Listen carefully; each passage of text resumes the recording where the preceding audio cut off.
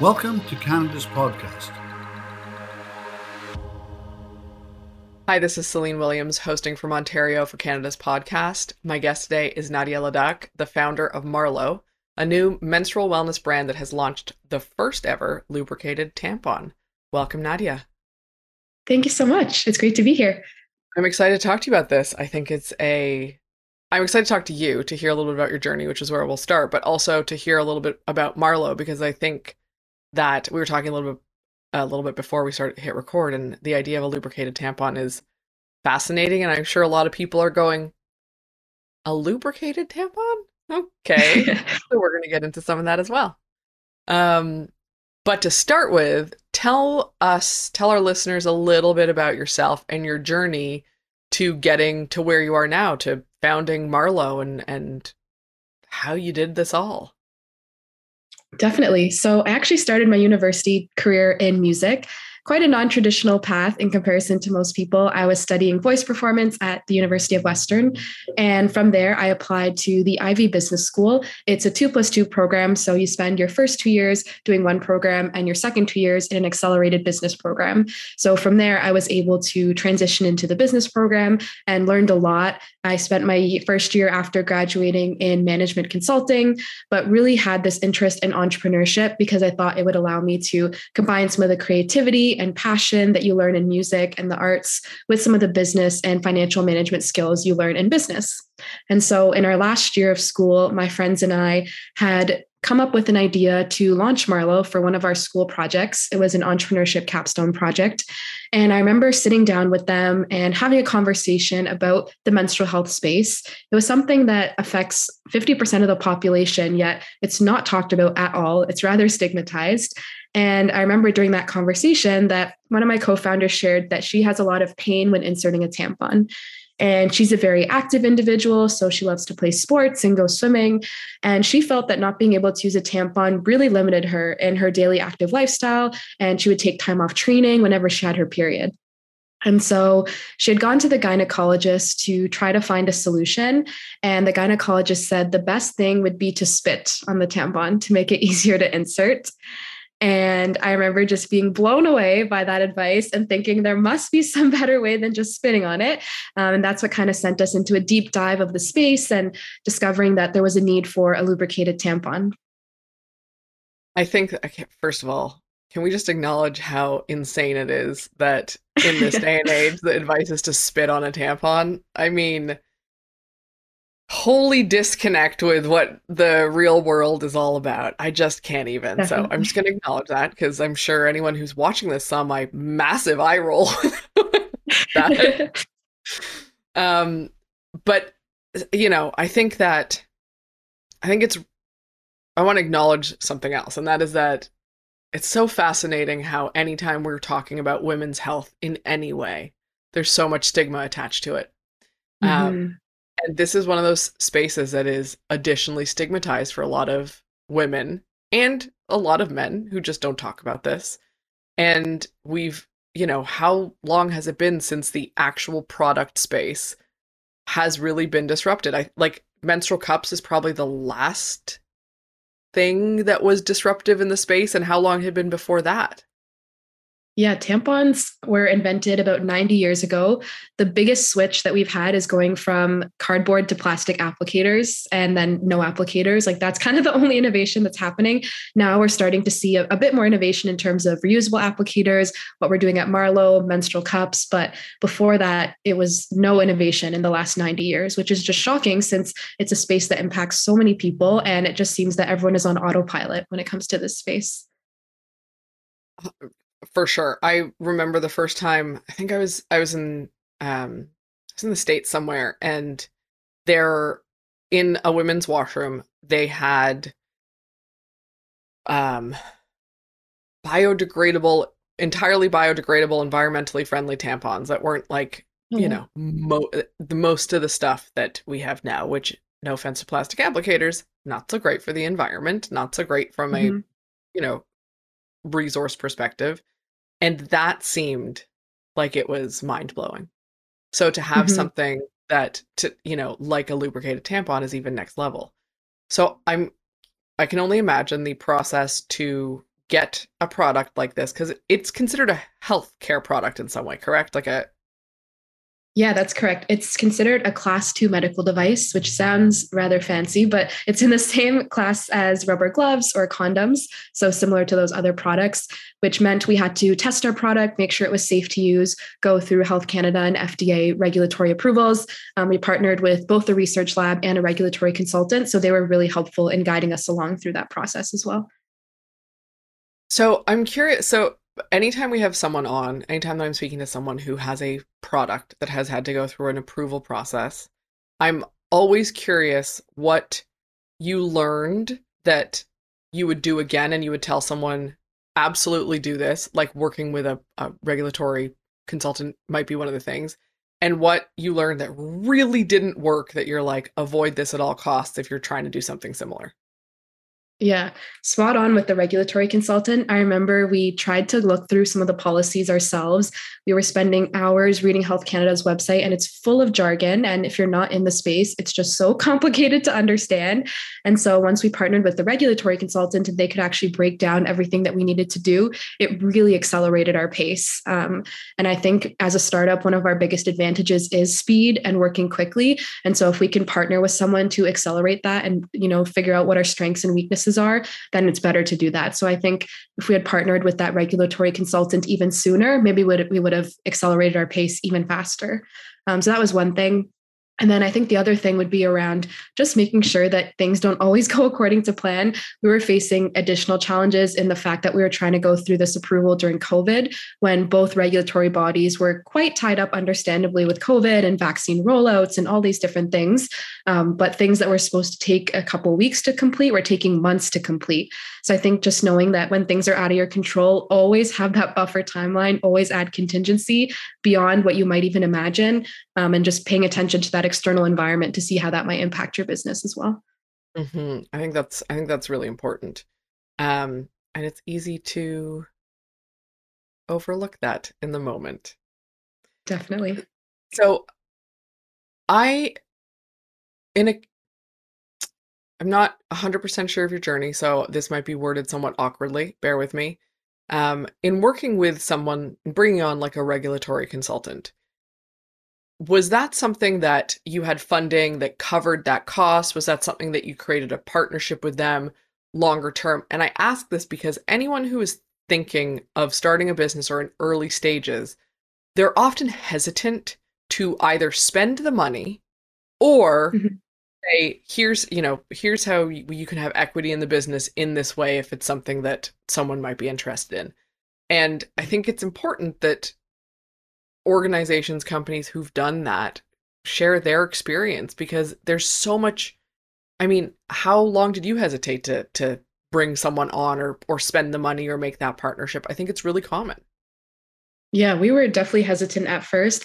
Luckily, we had received some funding from different pitch competitions that we had done and different grants. And then we actually did raise a $500,000 pre-seed round through Angels. So part of the cost of that went to funding the regulatory consultant and all of our regulatory approvals. So we were really lucky to have supportive angel investors who wanted to help us achieve that milestone. And that was kind of one of the major milestones from that pre-seed round. So have you done any funding since then, or is that the funding that you've done thus far? That's the funding we've done thus far, and we're about to kickstart our seed round. So we're very excited about that as well. Amazing. So what were some of the lessons you learned from the angel round that you did? What, in retrospect and in kind of reflecting, what would you take away from that? I think one of the things we got really good at is learning how to tell our story and explain our problem for someone who maybe doesn't experience the problem themselves. And that's especially important for any industry where it's maybe a bit complex or maybe not everyone would be familiar with it. We were pitching to a bunch of investors who don't actually menstruate themselves. And so they would go back to other people in their lives and try and speak with them, say, hey, is this a problem you experience? Like, what can I learn about this? And so we got really good at adding analogies, adding testimonials, adding data. We had found a stat that 1 in 2 girls will drop out of sports because they don't have products that work for them around puberty related to menstruation. We also did our own survey and learned that 86% of menstruators have experienced some kind of insertion pain or discomfort in the past. So being able to bring in some of those stats for someone who maybe doesn't even know that this is a problem, but can now see this and can have comparisons, that really helped to tell the story and show it's not just us saying this. There's a bunch of people who also experience this problem as well. I think that's incredibly important to emphasize is especially, and let's call this out for what it is for a second. If you are pitching a product for women when still most investors are men, there are real barriers to understanding the experience that women are sharing or products designed for women are sharing. So I think what you're saying is really important because so many companies that are being started now are being started by women for women, and yet still the investors are men. Exactly. And it's funny because so many times through our pitches, and even now, we get questions saying, isn't this a niche space? Isn't women's health a niche space? And we think, no, women or other menstruators get their period for 1 week every month for 39 years of their life. So it's anything but niche. It's a $50 billion industry. And it's just kind of funny, it's the kinds of questions we got throughout our pitching process. The joy of the niche space question when it's just any other gender, just another gender period. It's niche in some way. It's fascinating. So I am curious, and I want to talk about for people who are still like lubricated tampons. I'm assuming there's other benefits besides easier insertion. There's other reasons that people might want to use these. So can you tell me a little bit about what some of the story is and what some of the benefit is and what you see the opportunity for Marlo is? For sure. Yeah, there was a bunch of different use cases that we had identified. One was for menstruators who are very new to using tampons. They maybe have a bit of anxiety. Their muscles will tense up when they're trying to insert a product for the first time. So for them, this really helps to make it smoother and easier and more comfortable. There's some people who have medical conditions. So conditions like vaginismus or a bunch of other ones. We partnered with some gynecologists and pelvic physiotherapists who kind of walked us through some of the patients that they see that this might be helpful for. We also talked to them and learned that a lot of menstruators experience vaginal dryness, especially post-pregnancy. And if you have a lighter flow or you're on birth control, and some of these conditions can cause vaginal dryness as well. Even if it's maybe just the first day of your period or the last, it can make insertion really, really uncomfortable.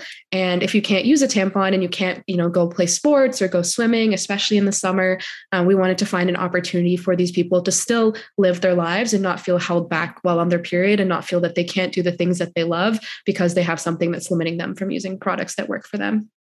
I love that. And thank you for sharing all of that. That's why I was like, I'm guaranteed there's more. It's more specific than just easier insertion. And it's a big market. And I'm curious what the response has been thus far, because I know you're doing direct to consumer right now. We talked about this. So online sales, e-commerce. I forgot the word for a second. What has been the response so far, and how have you been getting the word out there? The response has been so overwhelmingly positive, which we're so happy about. The biggest channel for us, which is interesting, is TikTok, actually. So we have a really big Gen Z kind of consumer and audience, and we've been going viral on TikTok. I think this is a platform where everyone just speaks their mind. It's kind of a shocking product, and so it does really well on that platform. And we partner with different TikTok influencers or Instagram influencers who will share the review of the product, and then we'll duet them or kind of share our own experience. So I think that has been a huge way to get the product out. We've had a bunch of press coverage on our brand as well. Again, it's the first ever lubricated tampon, so it's really exciting for press to share our story. We're a young women-founded team, so that's also really exciting as well. And then we also have been really focused on building a community. So we know that this is not just a product. We really want to provide education and we want to be at the forefront of the movement around menstrual health. And so we provide education, we open up the conversation. We have a campus ambassador program where we've done a bunch of workshops and panels with universities across Canada and the US. And so I think having that community driven approach to everything that we're doing has been really helpful to get the word out there and show that you're contributing to the overall movement. You're not just buying a product. I am going to ask about TikTok specifically. Definitely. Because I'll fully own why. That is not an avenue that we hear a lot of yet, right? There's if you're on TikTok, which is hilariously addictive if you are on TikTok, if you are ever on that platform, you can see that there are brands and there are services that do incredibly well.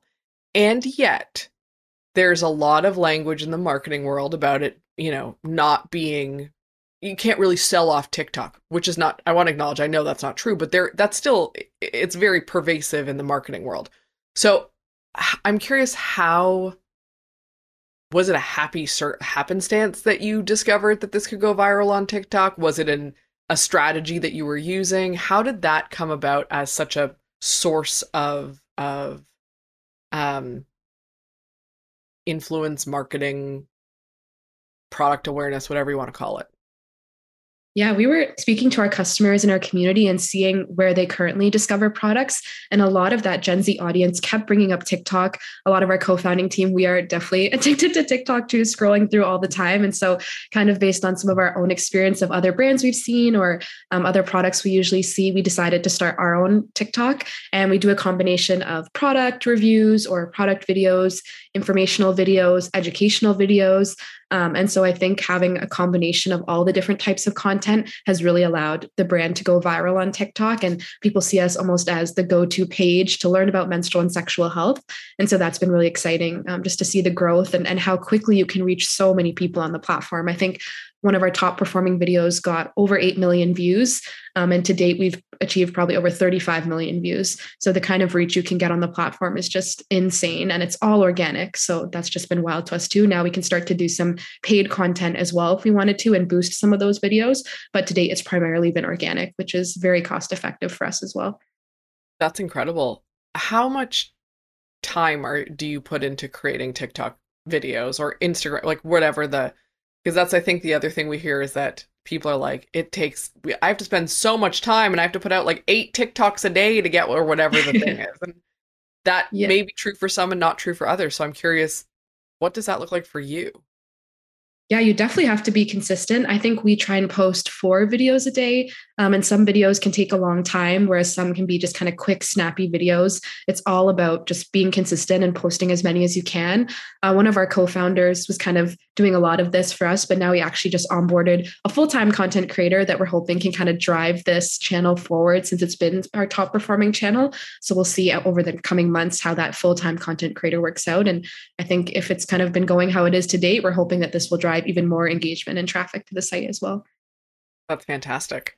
I think that, thank you for sharing that, because it's like I said, there's just a lot of misinformation. It's a newer platform. People are intimidated by it or unsure what to do with it a lot of the times. I mean, still same with Instagram to some extent, but it's a little bit more familiar at this point.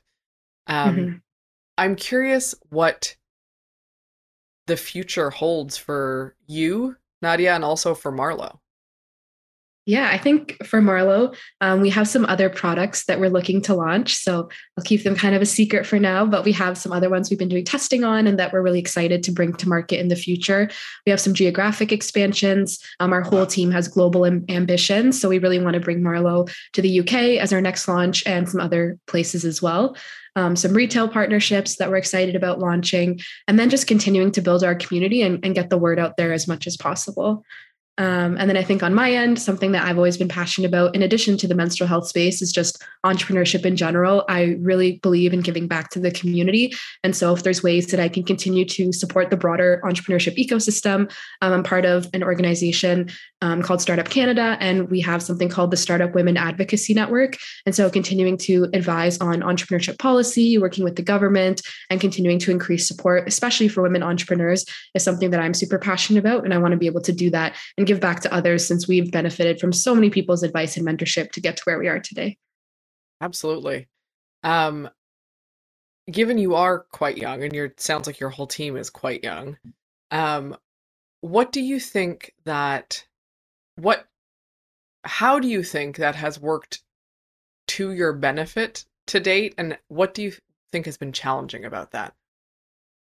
I think one thing is our appetite for risk. We don't have a mortgage, we don't have kids or anything that we have to really worry about in terms of financially. So we have the opportunity to take big risks and to invest some of our savings that we have to see what can happen. And we're new, so we have a lot of ideas, and we're really energetic and excited about a lot of things that are happening. So that's definitely helpful. We also are our target audience. So the people that we're selling to, we are building a brand that we've always wanted to see in the market. And it's influenced by a lot of customer research and talking to our community, but it is also based on some of our personal experiences and the brand that we want to see as well. So I think both of those things have really helped us in building it to where we are today. And have there been any challenges that you faced because you are younger?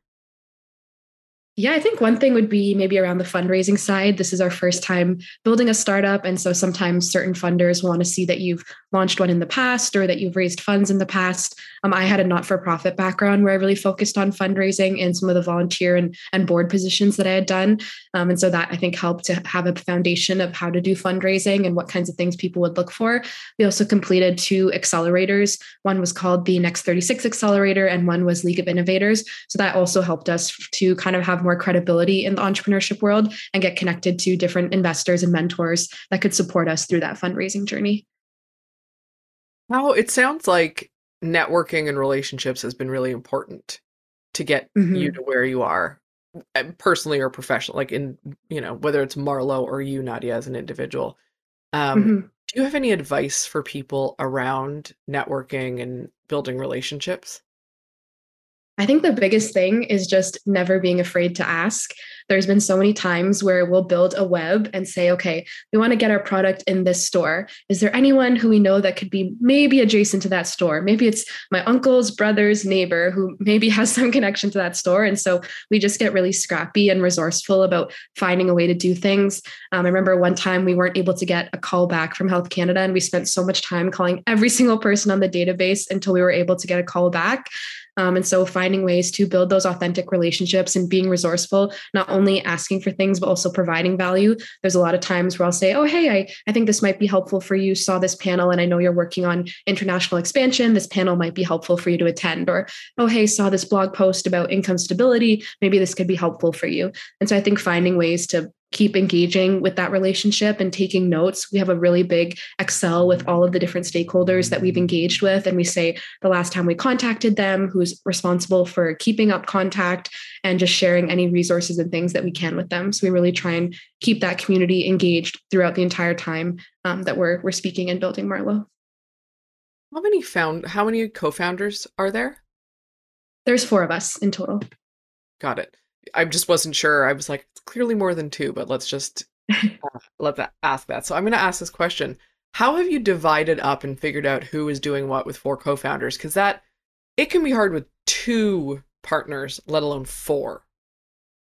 I think it's nice that we all had our own strengths and weaknesses naturally. So one of our co-founders came from more of a marketing and creative direction background. She worked for a magazine and did a lot of photography and graphic design. So she naturally took to more of the social media marketing aspects of Marlo, and she's been really driving that forward and building our brand. I had more of that not-for-profit background, also management consulting. So I had more of the strategy and the fundraising side. One of our other founders worked in financial asset management and then also worked in consulting as well, specifically operations consulting. So she took more of the manufacturing, the regulatory, some of our financial projections and building that out. And then our other founder, she worked in community building. She worked with over 370 small businesses through one of the Business Improvement Alliance networks. And so she was able to really build our community, shape some of our mentorship, advisory services, and connecting with different individuals. And that's been really helpful to have all those connections and building Marlowe as well. So did you find that there were ever moments where there wasn't clarity in who was going to do what? Or has it always been very easy to say, you're doing this, I'm doing this, you're doing this, whatever the case may be? I think we always reevaluate as the business grows and as the priorities shift. We try to be really mindful of saying, okay, who's going to be responsible for this? This is maybe not something we considered in the past, but now it's going to be more of a priority. For example, when we launched customer service and all the DMs, emails we were getting, we're like, okay, which role will this fit in best? And so it's about continuing to evaluate. And I think early on, we had a lot of conversations about what does success look like? What is our equity ownership going to look like? What is our life plan for the next couple of years, if we have one, and key milestones that we should be aware of. So I think having a lot of those early conversations as a foundation really helped us to ensure that we continuously stay aligned. And we have weekly reflections at the end of the week on Fridays where we review all of our metrics for the week, as well as just personal team reflections and how we think our culture has been. And so I think that's been really helpful to just be a checkpoint and to keep ourselves accountable to seeing, are we all meaningfully contributing to the business? How can we celebrate each other's wins? And what are some learnings going into the next week as well? I think that's great advice for anyone listening, is to, in general, not only with partners and founders, to do something like that, some version of that, but definitely when you have multiple partners and you're not just a solo founder, having that kind of connectivity makes a big difference. For sure. So I'm going to ask the question before we wrap up, and that is there anything that we didn't get to that you wanted to talk about today, or something that you want to emphasize before we close this up? I think one thing would just be the amount of excitement that's happening in menstrual health and women's health in general. There's an area called femtech, which is essentially any technology that's helping around women's health and people who identify as women. And so I think just paying attention to some of the excitement that's happening in the space. It's not a niche space. There's a lot of stuff happening. There's an organization called Femtech Canada. They're highlighting a lot of stuff that's happening in this space. And so just paying attention, joining our community as well, where you can learn more about your body and just going through that own personal learning journey to get off autopilot, because it is such an important part of our health and it impacts so many aspects of our lives. So not being afraid to question the products you've used in the past, to question how you received your menstrual and sexual health education, and now trying to go through your own personal learning journey to maybe correct some of the things you've learned in the past. I love that. I appreciate you sharing that. Where can people find you and also Marlowe online? To find Marlowe, our website is wearemarlowe.com.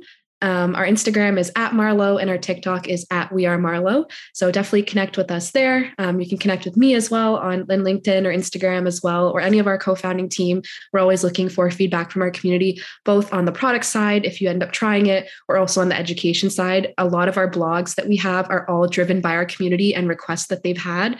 So things like, does cranberry juice help with UTIs? Or can you talk about this condition? So definitely submit any questions you have and we'll pass it on to have it written on our blog as well.